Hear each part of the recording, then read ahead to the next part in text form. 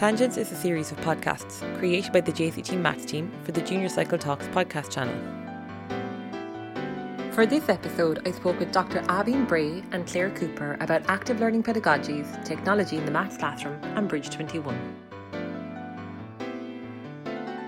Aibhinn and Claire, I'm so glad that you both agreed to come on and speak to us for our podcast Tangents. I'm very excited about what you're going to talk about. Thanks so much, Katrina. It's really a pleasure to be here. Thanks, Katrina. We're both delighted to be here with you today. I might actually start with yourself, Claire. So you might tell me a little bit about how you became involved in maths education. How did you get started? What's your background?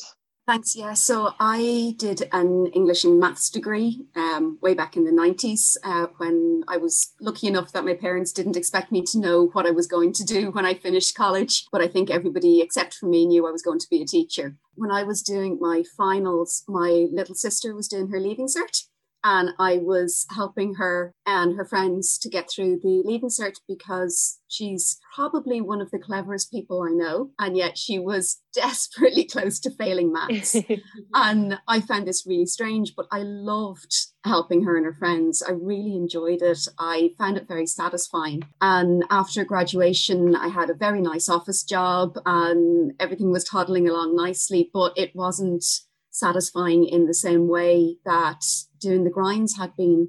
And I was also still a little bit irked that the idea that somebody as clever as her could be allowed to fail maths had just stayed in my brain and annoyed me enough that I decided I would go off and be a teacher. And at that stage over in the UK, they had fabulous funding opportunities for particularly women to study to be maths teachers. And I was lucky enough to get a place on the PG Cert in the University of Bath with Peter Richards. It was the best year of my life. It changed how I viewed maths, how I viewed education, absolutely everything. It was just wonderful. Have you found since you began your career that your approach to maths education has maybe changed a little bit? Your approach to teaching maths, your approach to students? I suppose I kind of had two big moments. The first was actually at the interview for the PG Cert when Peter asked me, well, how do you do the grinds? I presume you don't just show her how to do the questions.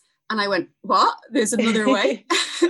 And yeah, he laughed at me as well. And he just said, by the end of this year, you'll know loads of different ways. And I, at that point, knew I was home. It was a world of possibilities opened up. The next kind of key moment for me would have been when I met the Trinity Access team and did the postgraduate cert in 21st century teaching and learning. The idea of such a student-centered focus on teaching, the idea of not putting the curriculum first, but putting the child first every single time. It really resonated with what I've been trying to do and not quite managing in my own classroom. Since then, that's always been my focus is what does this student need from me right now?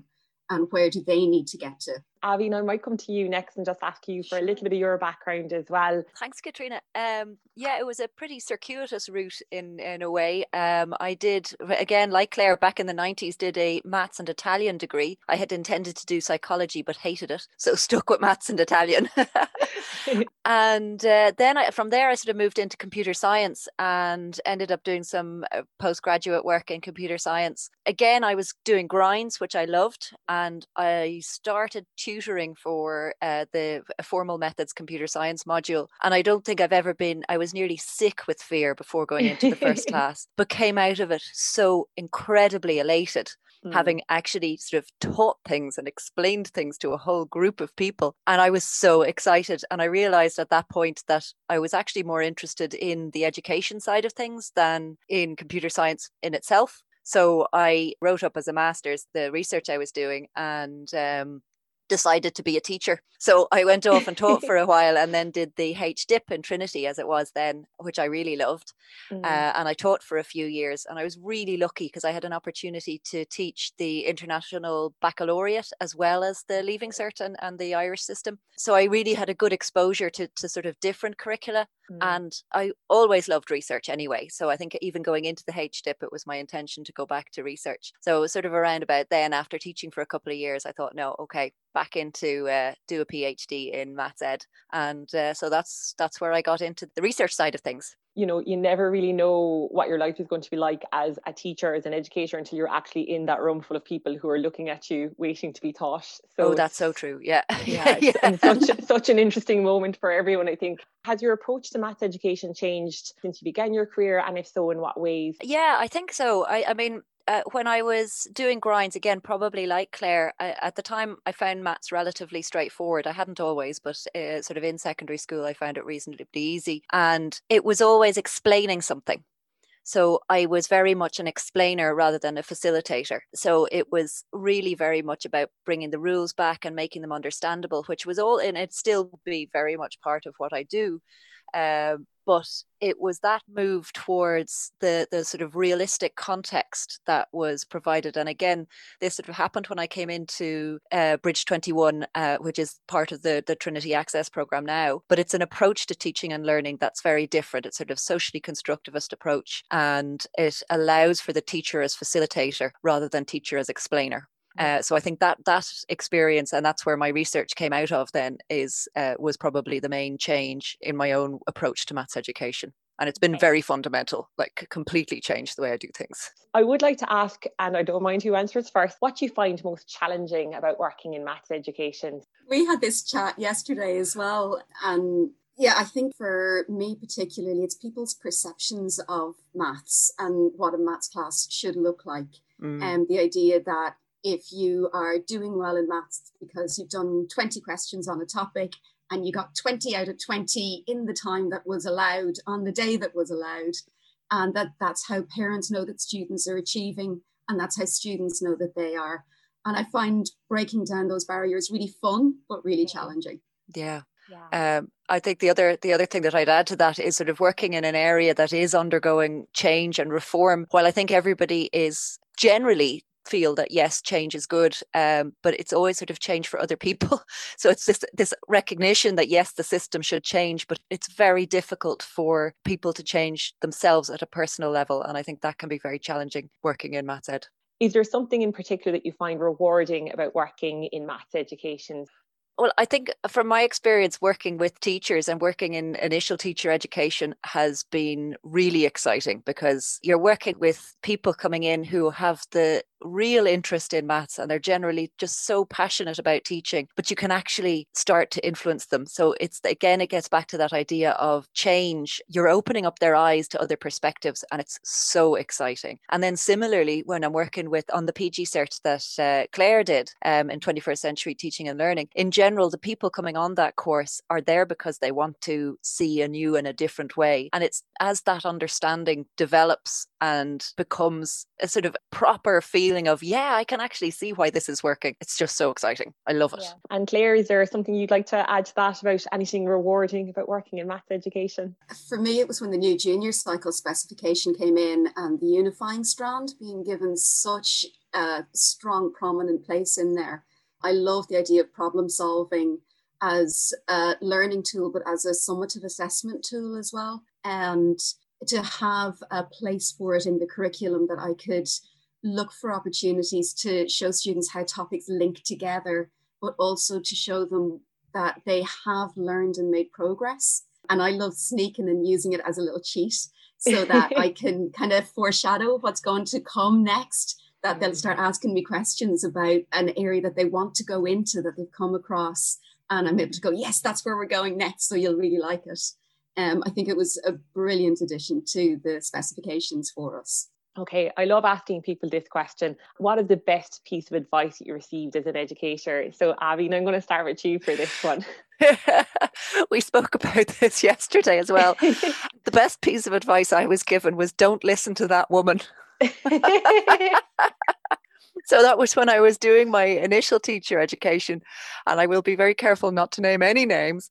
Yeah. But I had a supervising teacher who wanted me to teach the class by saying, you just take it over to the other side and change the sign. And no matter how much I said that was not an appropriate way of teaching, I probably didn't say that to her, I would have been too scared, but that it wasn't what we were supposed to be doing. She claimed that this group wouldn't have the capacity to understand if I tried to explain it with meaning. And I remember saying to the professor I was working with in the university, and she just turned around and said, "Don't listen to that woman." And I think that was actually the best bit of advice I was given.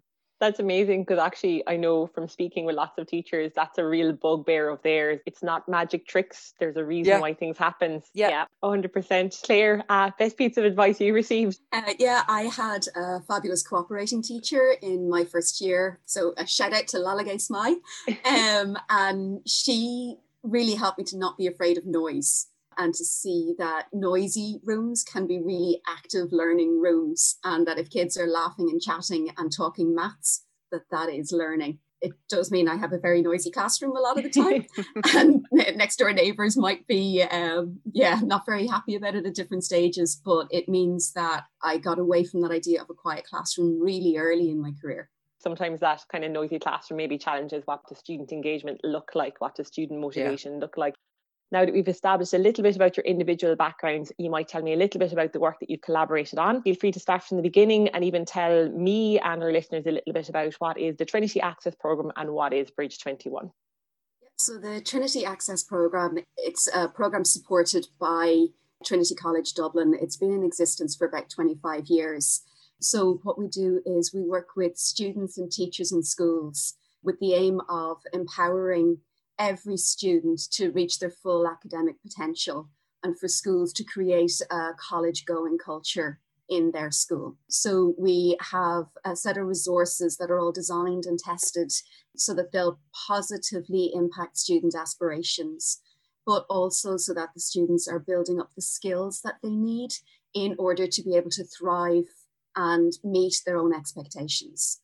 So we do that through the implementation of 3 core practices: Pathways to College, which supports the work of guidance counsellors; mentoring, so that students have active role models that they can discuss things with; and then leadership in learning, which is where myself and Aveen's work on this particular project comes in. Yeah, and I think then the leadership and learning side of things, it builds on the Bridge 21 pedagogic model, which is a socially constructivist approach to education. So that's sort of building on the idea that we construct knowledge and understanding, at least in part, through our interactions with each other. And that uses the sort of Vygotskian idea of the zone of proximal development. And there are 3 particularly main elements to the Bridge 21 approach. So it involves teamwork, it's a project-based approach to learning, and it's technology mediated. And the rest of the model kind of fits around those 3 things. So just to dip into those a little bit, the key thing with the technology is that it's about learning with the technology rather than learning about it. So tech is only used when it actually makes sense to do so and when it's meaningful to use it. Teamwork then is a skill that needs to be learnt, really. So we start off by trying to teach the students how to work together and what the different ways of working in a team can look like. And then it involves practice and being improved upon. So it's sort of, it can be very messy at the beginning. If you stick with it, then obviously there are huge benefits. So that's sort of the background to Trinity Access, which is the broader programme, and Bridge 21, which is the approach to teaching and learning within that. Aveen, you've completed some research in active learning. Can you tell us a little bit about active learning pedagogies in the context of a mathematics classroom?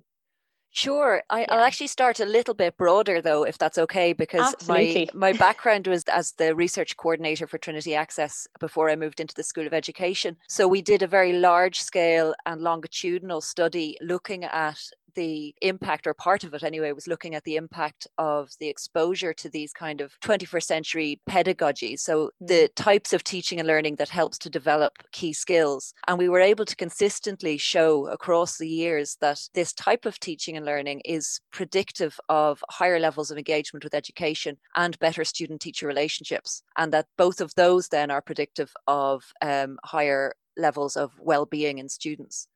So if I was to take that then a bit more math specific, so looking more at my own sort of doctoral results and things like that, I used the Bridge 21 model to develop activities that I ran then in schools. And what I found was that it led to higher levels of engagement, particularly effective engagement, which is where the students actually enjoyed what they were doing, but also conceptual understanding. So that's really where this idea of the Bridge 21 comes to the fore, is in this sort of engagement is the main thing, I would say, that the sort of student engagement with education. Yeah, and just you mentioned something there as well that I kind of thought was a bit interesting, the relationship between the student and the teacher. Yeah. So like, do you have any advice? How can teachers cultivate a good relationship with their students in the classroom? I think the particular approach, my feeling is that the reason that this affects the student-teacher relationship is because it changes the dynamic in the classroom completely. It's an environment there where you're co-learning. So the teacher is there not as the sage on the stage or whatever. That's one of the phrases frequently thrown around the place. But they're engaging with the students as a facilitator and a co-learner because they won't always know the answer. It's that they're accepting that there is more than one answer. It's a project approach. So like with the CBAs, it's about allowing a sort of a more realistic approach to maths and more discourse and equality, I suppose, in the classroom. Yeah. And it's by doing that and having that recognition of each other as individuals and not as a leader and followers. I think that changes the dynamic completely. Yeah. Claire, I'm going to ask you a little bit about active learning pedagogies now. So could you tell us just a little bit about any active learning pedagogies that you employ in your classroom? I think the same as all the teachers who've been involved in the change with the junior cycle over the last few years, there's been a huge focus on active learning, and we've all been finding our own methods and our own systems for it. For me, it's putting the student voice in there at the heart of every unit of work. So when I'm designing a unit of work, I look for the opportunities for gaming. I look for the opportunities for project work. I look for the opportunities for choice for the students in there and then present them, because sometimes a class will be absolutely up for doing a massive project and they will have the time and the energy, but other times they don't. They might have 3 other big projects going on at the time, or they might be just tired. I also look and see going, well, is this something that's best delivered by me, or is this something that actually the students can look at Khan Academy? So we can have a more blended approach where I'm facilitating at the problem solving part of it, but giving the students the chance to make those decisions early in the unit planning or on a week by week basis, going, do we think we can reach this point by Thursday in order that we can do something on Friday? It allows them a little bit of control of their own environment, and it means it's a negotiated learning pace all the time. So you're building that trust in there as well. You ask them, can they meet a deadline? They give you the reasons, yes or no, and you accept them because they're young adults in the making. So if they say, yes, we will, then we get there. I think that's really interesting, building in that element of choice for the students. So I do have to ask the question then, does a lot of time get spent on planning for maths classes for you, or is it something that you have kind of adapted over time? No, it never gets easier. It does get more fun.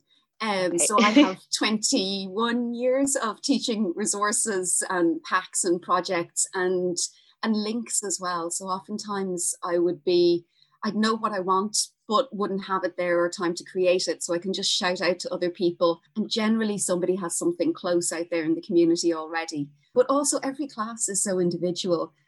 And so it's always different based on who's in front of you. Yeah. But one of the things that came up in our conversation yesterday was that, yes, it is hard and it does take the planning, but that if we can incorporate more of an idea of co-teaching, peer teaching, communities of practice within the school where teachers can actually help each other, lesson planning, all of these are the approaches to actually development within the school that can support individual teachers to do this kind of incredible work. Is it important for students to collaborate when learning? And how do you get students to collaborate when learning? Yeah, well, I think yes is the easy answer to, is it important to have students collaborate when learning? But I think it's an awful lot more nuanced than that. Not always. I think it's really important to recognize that we can espouse these different approaches as being, the best way of doing things, but there's a place for every approach. There are different students who like learning in different ways, and there are different topics. And like Claire was mentioning earlier, sometimes you've got a tired class who just want to sit there and work quietly. So that's my answer to should they collaborate? Yes. Do you want to take the next part, which is the how part, Claire? It takes an awful lot of practice, particularly if you're not starting this with a first year group. First year groups are used to learning new things all the time and new ways of learning. But that actual training of how to work in a team, why are the different roles important and why are they all of equal value? It takes time to learn that. But if you learn it while you're still in school, when you move on to university or into the workplace, then you already have a step ahead of everybody else, because you know that every single project that you ever work on for the rest of your lives is going to be a joint project. So it's a real life skill that you're learning. And just to pull in the research there, it has been shown, there was a large scale study done in the UK a couple of years ago, and they showed that in schools that engaged with group work and teamwork, that there was one particular school which did this sort of training at the beginning of how to work in a team. And for that school, it was so much more effective by the end. Even though the other schools had done it, they'd put people into groups and said, do a group project. But without having that actual structured approach to the teamwork, it's just not as effective. And I think it's going back to that kind of element of planning again. So if you think about it in advance and the students get to input into it in advance, it means that it's going to work more effectively maybe than just, you know, and I know we've all done it, but I'm going to say I've definitely done it, where I've walked into a classroom someday thinking I'm going to try something and thrown it out there and it's failed miserably because I just didn't put the bit of planning into it, you know. We've all done that. All done that. Phew. Off the hook. I think that's where CSPE and wellbeing classes and those teachers can really support other teachers, because the skills that they learn in there, oftentimes it is the SPHE teacher or the religion teacher who has the skills to have those conversations. And then those team working conversations apply into all of the other curriculum areas. So it's really important that there's a whole school approach on that as well. One of the things that Claire said there just triggered this idea as well, that, you know, we're asking the students to put into practice all of these key skills and things like that. But it's only really if the school is taking that approach as well, where it's encouraging the teachers to collaborate and communicate and work together to support each other, that can actually filter down then into the classrooms and be used with the students. So the idea of the whole school approach is really, really important. It does have to come from sort of management level and trickle down. Even if it's no more than it's being modelled, give students see it, they can emulate it as well. Absolutely. Exactly. So I suppose in our current climate, active learning pedagogies that teachers have relied on in the past may be difficult to implement due to physically distanced classrooms. Do you have any advice or suggestions for teachers that might be trying to keep students actively learning while physically distanced? We came up with a one-word answer to this question. Technology. Particularly with the social distancing, it is pretty much essential if you want to engage in any kind of collaborative work that there is some element of resourcing of technology. And it doesn't have to be top notch. Obviously, it's going to be better if you have access to laptops or tablets or something like that, so that you can use the Google Classroom types of software. But even using mobile phones, you can use things like Mentimeter. Claire, I don't know, do you want to describe the use of Mentimeter to do the brainstorming? That was really interesting. Yeah, when we were doing our Maths CBA, we brought the students in and out of a divergent and convergent cycle of brainstorming. And you can use Mentimeter really nicely for that. So prompting them with images and asking just the broad question of going, where is the maths in that? And then Mentimeter can create a really beautiful word clouds of those ideas. But one of the things that we found really useful was asking students to rate which areas of maths they thought would generate the best questions, or which questions would generate the most useful projects. And so we didn't have it at the time, and it's one of those things that when I'm doing it again is the idea of taking the clouds, picking some of the ideas and asking students to rate them and then explain why they've rated them in certain ways. Because I think the fact we've all been through the Maths CBA once now, we know that some questions, some leading questions led to more fun projects and more satisfying projects. So that idea of having that discussion with the students before they start is really exciting. Getting students to pose questions, to come up with problem statements is probably new territory for a lot of teachers. Using something like images as a prompt, videos as a prompt, something to get students thinking. You mentioned sort of getting students to pick out the best questions. And I think you said like the ones that might be the most useful. Do you mean sort of in terms of real life problem solving? It was kind of two-pronged in terms of what was useful. So what we found was oftentimes students would pick a leading question that had a definite answer so that they could conceivably be finished their project after 2 hours.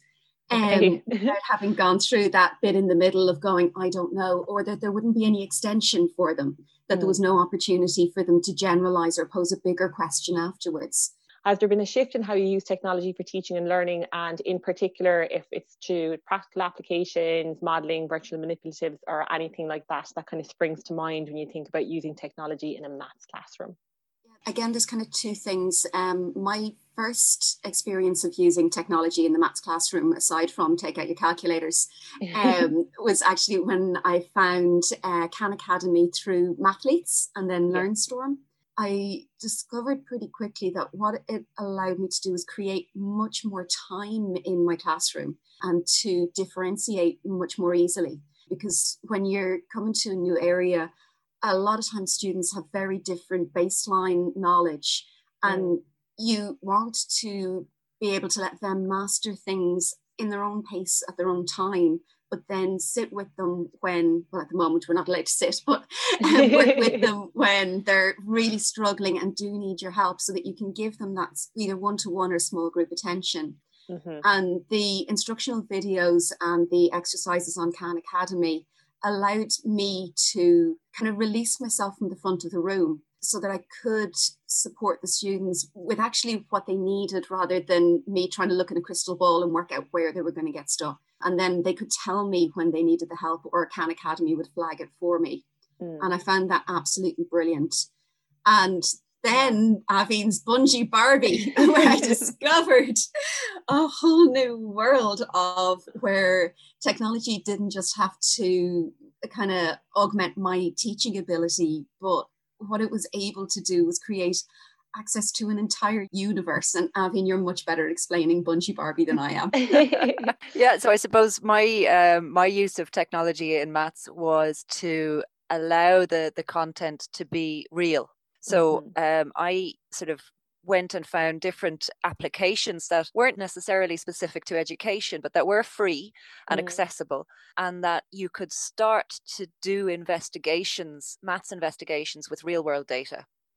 So you would maybe take a video and then do an analysis of the video to calculate trajectory, or the Barbie bungee was sort of trying to figure out how many rubber bands you'd need to not kill Barbie.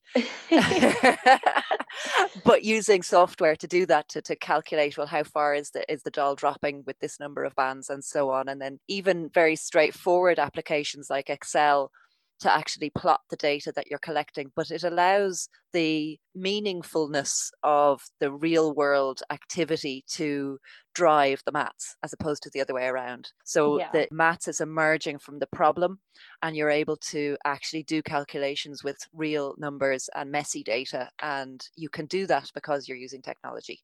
Yes, I love that. It's not contrived. It's not the numbers because they're the numbers that happen to be in the textbook or on the question sheet or whatever. It's something that's coming from the real world. Most of the time it was that the students were saying things like, well, I've never actually created a function myself. So, you know, they were always given a function to solve. They might have been given it within a context, but to actually figure out that they needed to create some kind of function from the data that they're collecting and using it that way, it flipped it all on its head. The understanding level that came out of it was so much deeper. In what ways might technology transform the learning experience of maths students? I think technology allows students to, in a lot of cases, learn about the world in a different way.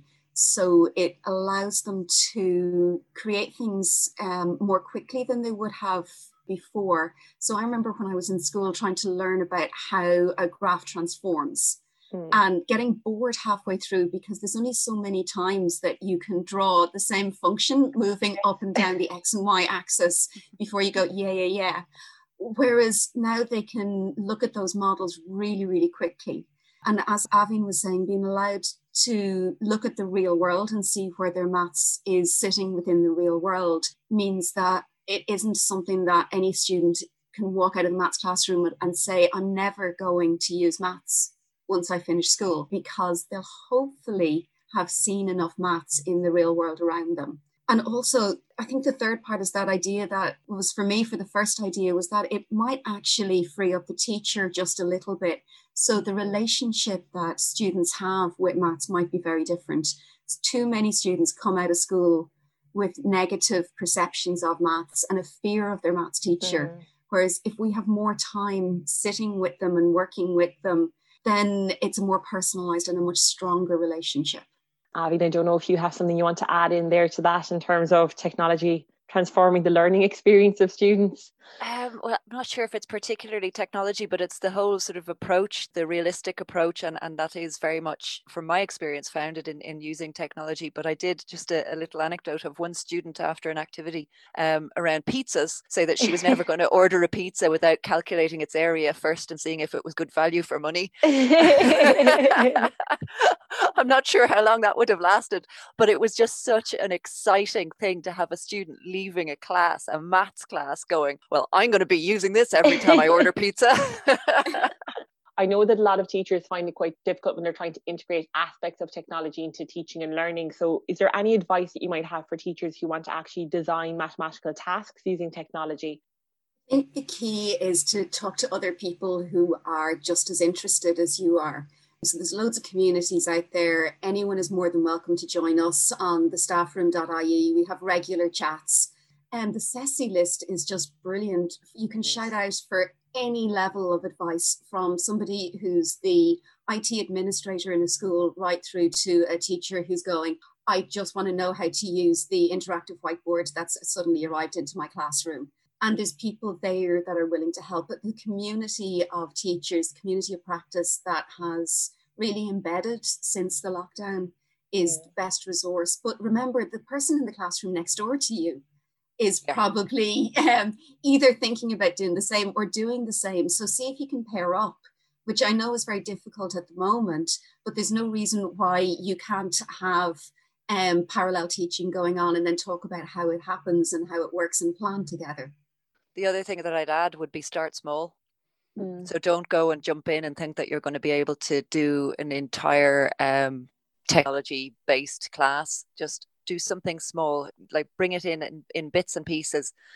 You'll need to get the students used to using it if they haven't already, and you'll need to get yourself used to using it as well. So definitely small steps. I might just ask about the barriers and challenges to using technology. So is there anything that would kind of spring to mind there in terms of an issue in using technology, any barriers you've come across? Working with the technology that you have. So if the students only have a phone, then you're using a phone. If they only have a show me board, you're using a show me board. If they have a copy, you're using the copy. And I think there are challenges of having technology in the classroom, but I think if you are managing the kinds of activities like we're talking about now, which are sort of very sort of structured, you're given tasks to do so that the technology isn't being abused by the students, because I think that's always the fear of bringing technology into the classroom, is that maybe the students will use it in an inappropriate way. Maybe we shouldn't have phones because they'll just be messaging each other. But if we can actually capitalize on that, so like currently, if we could have them messaging each other on topic, that would be amazing. Like take the positives from the technology and incorporate that into the classroom. But it just needs to be done in a structured way where the students are also on board. It's lovely and easy to say that out loud, isn't it? To actually do it might not be as straightforward, but... So we're going to talk a little bit more about your work together on Bridge 21. So can you tell me a little bit more about the projects that you have collaborated on or worked on together? It just so happened that Claire and I both started new jobs at more or less the same time. So she moved into the Trinity Access space as I was moving out.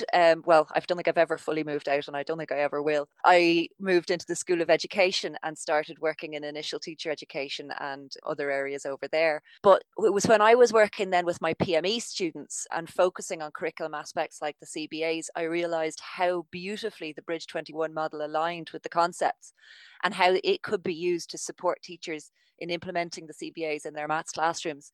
And so I guess knowing that Claire had been working as a maths teacher, I got in touch with her at that point. And so over to you, Claire. So my other subject is English. I had used a lot of the Bridge 21 model in my rollout of CBAs for English, and it had worked really nicely. It gave me a lovely scaffolding. So when Avin was saying that they aligned really well for the maths one, I was very excited because you know yourself, Katrina, that a lot of maths teachers were very nervous about the maths CBA. Yes. And the idea of being able to support the teachers in the classroom that were delivering this project, but also because it was so exciting to find a way that we can go, actually, yeah, it's going to be great. Yes. CBAs are good. So a lot of serendipity that we found each other at the right time with the same interest. It really was. And then there were two teachers in Claire's previous school who had agreed then to use this approach to structure their second year CBA in early 2020. And as it happened, one of those teachers was doing the PG Cert in 21st Century Teaching and Learning and had done my contextual maths module in the previous December. So during that, I had already introduced the idea of using the Bridge 21 approach for scaffolding the CBAs. And so the teacher was really on board with using that as a structure. Very serendipitous. It really was. It really was, yeah. And we were very lucky as well. Art School LaSalle is my old school. And the principal there is very open to new ideas and to encouraging teachers to find support networks and try new things. So they were very supportive of the idea that we would co-teach all of the second years together at the same time using this model. So we planned it together and then we delivered it together and then we reflected on it together as well. And it meant that we had a level of experience and support that we wouldn't have had normally.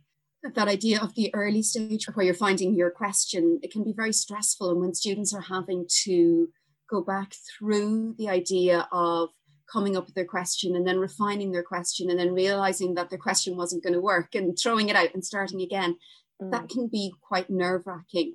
But that's part of the Bridge 21 cycle.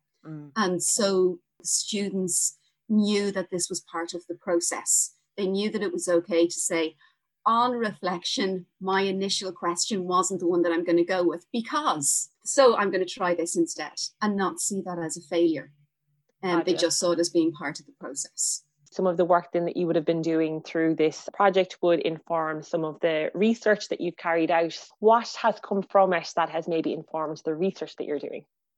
Well, I think it has primarily showed us that the Bridge 21 model is a really appropriate structure for scaffolding these kinds of activities. But it also allowed us to highlight the areas that it was most useful for and areas that we felt maybe would need to be addressed in other ways. So there were a few areas. So we did this really nice reflective piece after the first CBA, and it allowed us to there go, okay, well, maybe you could use this aspect of the model to address the issues that you had there. So one of them was sort of around scaffolding the investigation, but also the sort of iterative process of investigate, plan and create allowed the students and the teachers to gauge where they were in the process. And to be able to go, okay, yeah, I'm here, but I don't really like it, so I'm going to go back. So it's very much a sort of a cyclical model, and then you've come out of that. And I think what's nice, again, to tie this into the current situation is that we were talking about how could this be transposed into a sort of a socially distant world or even a blended learning or online world. And, it could actually be improved by the affordances of technology. So rather than just saying we could manage it if we had to, actually the use of things like chat forums or chat functions and those discussion forums and discussion boards to allow students to record their questions and their discussions would really be useful to have that record of the thought process. Yeah. We found that was really useful as well. Claire, you were there for the co-teaching elements of it. What was the impact on the teaching and learning in the classroom approaching it in this way? I think it was the sense of community in the classroom that really struck me. They had a real ownership of it. It was very easy to knock their confidence. So you had to be very careful in all conversations with them because they were surprised themselves at the maths that they were doing. And that sense of wonder, I don't know how often we get a chance to see that, but they were genuinely impressed with themselves and really proud and delighted to show me what they were doing at all the different stages. But the cooperation, because it wasn't competitive, because they weren't doing this project to win a prize, there was going to be, in their minds, no judgment of one being better than the other. They were all just going to complete it. And they could see what the levels were going to be. They knew where they were in all of the guidelines and the features of quality at all times. So they supported each other and they helped each other. And that cooperation I loved to see. I found that really inspiring in a lot of ways. I think one of the other things that came up in our discussion before this was that it was a really amazing opportunity to give the students that they could recognize and use what they already know where they didn't know necessarily that they knew it. And also that they were motivating their own learning. So it was that idea of making it really meaningful. They had the opportunity to ask questions and direct their learning. So they were so much more likely to be interested and engaged, which I think is what we saw in the classroom then. And it was such a satisfying feeling because you never know that it's going to work. And it really, really did. Them wanting to learn trigonometry afterwards. Yes, like exactly. Half the class were like, if I had just known trigonometry. Yeah. And so you suddenly had this rationale for any topics that you were going to be doing. You know, they knew why, because they wanted to do it already because it had emerged through their explorations. I think it also, Katrina, provides a really strong rationale for why we do CBAs. Because it's not always properly recognized, I think, by teachers, in that it isn't such a high stakes part of the assessment. So it can be sort of pushed under the carpet as like, well, we'll just get this done, we'll tick the box and we'll have it done. Whereas actually it is possibly one of the most meaningful pieces of education in terms of the maths that we provide these students with. Just to ask, the students worked with features of quality, so they were introduced at some point during the 3-week cycle, is that? And that's actually something, if I was doing it again, I would introduce much earlier. Interestingly, the students disagreed when I asked them. And so it was when they were at the stage where they were actually writing up their reports, and some of the more able students or the more confident students were going, well, I'm done. I have my answer. And and you're trying to encourage them to do more. And that's where the features of quality came in really well, because we were able to say, absolutely, so where are you? And talk them through exactly where they were within the assessment, and then have the conversation with the group of them that had reached that point around the same time and go, well, why is it that you aren't at the next stage? What is it that you can do to move yourself along there? And that was when they got very good at supporting each other, going, I know how to get you to that bit. I'll help you if you help me with this bit here. And that was great. That's amazing. Yeah. That's exactly what you want, isn't it? Because then it's an understanding of the rationale why you're doing it. You know, it's this idea of your own self-assessment, peer assessment, self-direction, all of the skills that we want these students to be developing. It's fantastic. And their confidence that they could help each other. Yeah. And that their opinion was valid. That was really inspiring. Really appreciate that you took time out to talk to me today. I don't want to stop recording. If there is anything else that you want to add to the conversation, anything that you'd like to throw out there. The main thing is an invitation to any of the listeners to engage with us on this project, because from a personal point of view, in terms of research, I would like to keep working with teachers in this space to see how I can support them and to see how that can be developed into other resources, and also then to invite them to engage with Trinity Access on the staffroom.ie. So I might ask Claire to just elaborate a little bit on that. So the staffroom.ie is just our community website. So it is a place for sharing resources and for finding resources. They're particularly focused at the 3 core practices, but we also have a small notice board where we advertise our fortnightly chats. They're a casual Zoom chat that any teacher who is looking to engage with other teachers of a similar mind and outlook. We talk on a particular topic that's of interest to teachers and pertinent to the current climate, but also where we share CPD opportunities and access to our mailer as well, if you'd like to hear about the good news that are going on in classrooms across the country at the moment. That just sounds fantastic and really, really positive. So, Avi and Claire, it's been an absolute pleasure to talk to the two of you about Bridge 21 and a little bit about active learning methodologies in tech and education. So thanks so much for taking the time out of your day for me. Thank you so much, Katrina. It's been such a pleasure. To hear more from Junior Cycle Talks, search for us on SoundCloud or anywhere that you listen to your podcasts.